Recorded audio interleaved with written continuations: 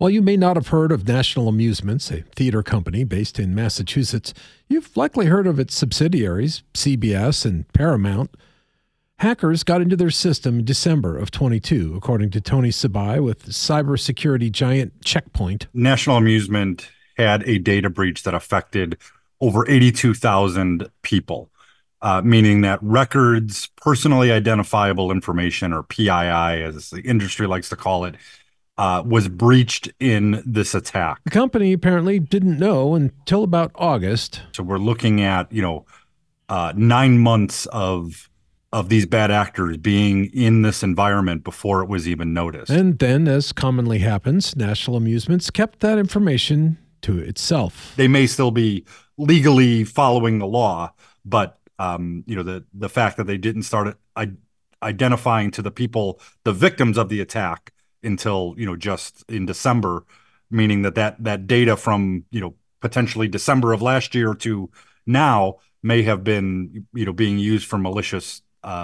actions without the actual victims knowing where that data came from or where that breach came from. To this day, little is known publicly about who was targeted and what information was actually stolen. At this point, a lot of the damage has already been done, and it may be credit, debit card information with PIN numbers, with addresses, with zip codes out there that make it much easier to use and sell your credit card information online. Sabai tells me the Securities and Exchange Commission, the SEC, promulgated a new rule last July. It went into effect December 18th, the same day National Amusements disclosed.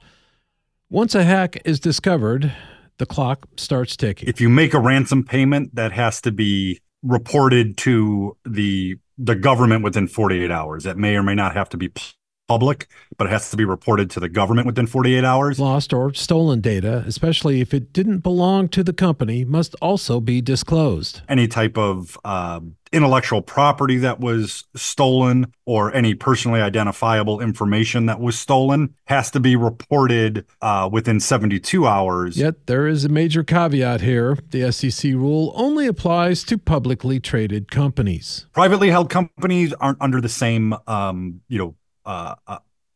subject to the same law. Now, if personally identifiable information was exfiltrated, those laws still kick in.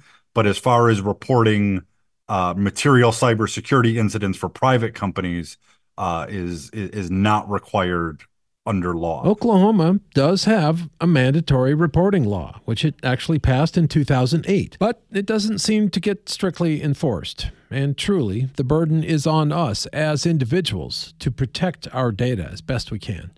Russell Mills, 1023 KRMG, Tulsa's News and Talk.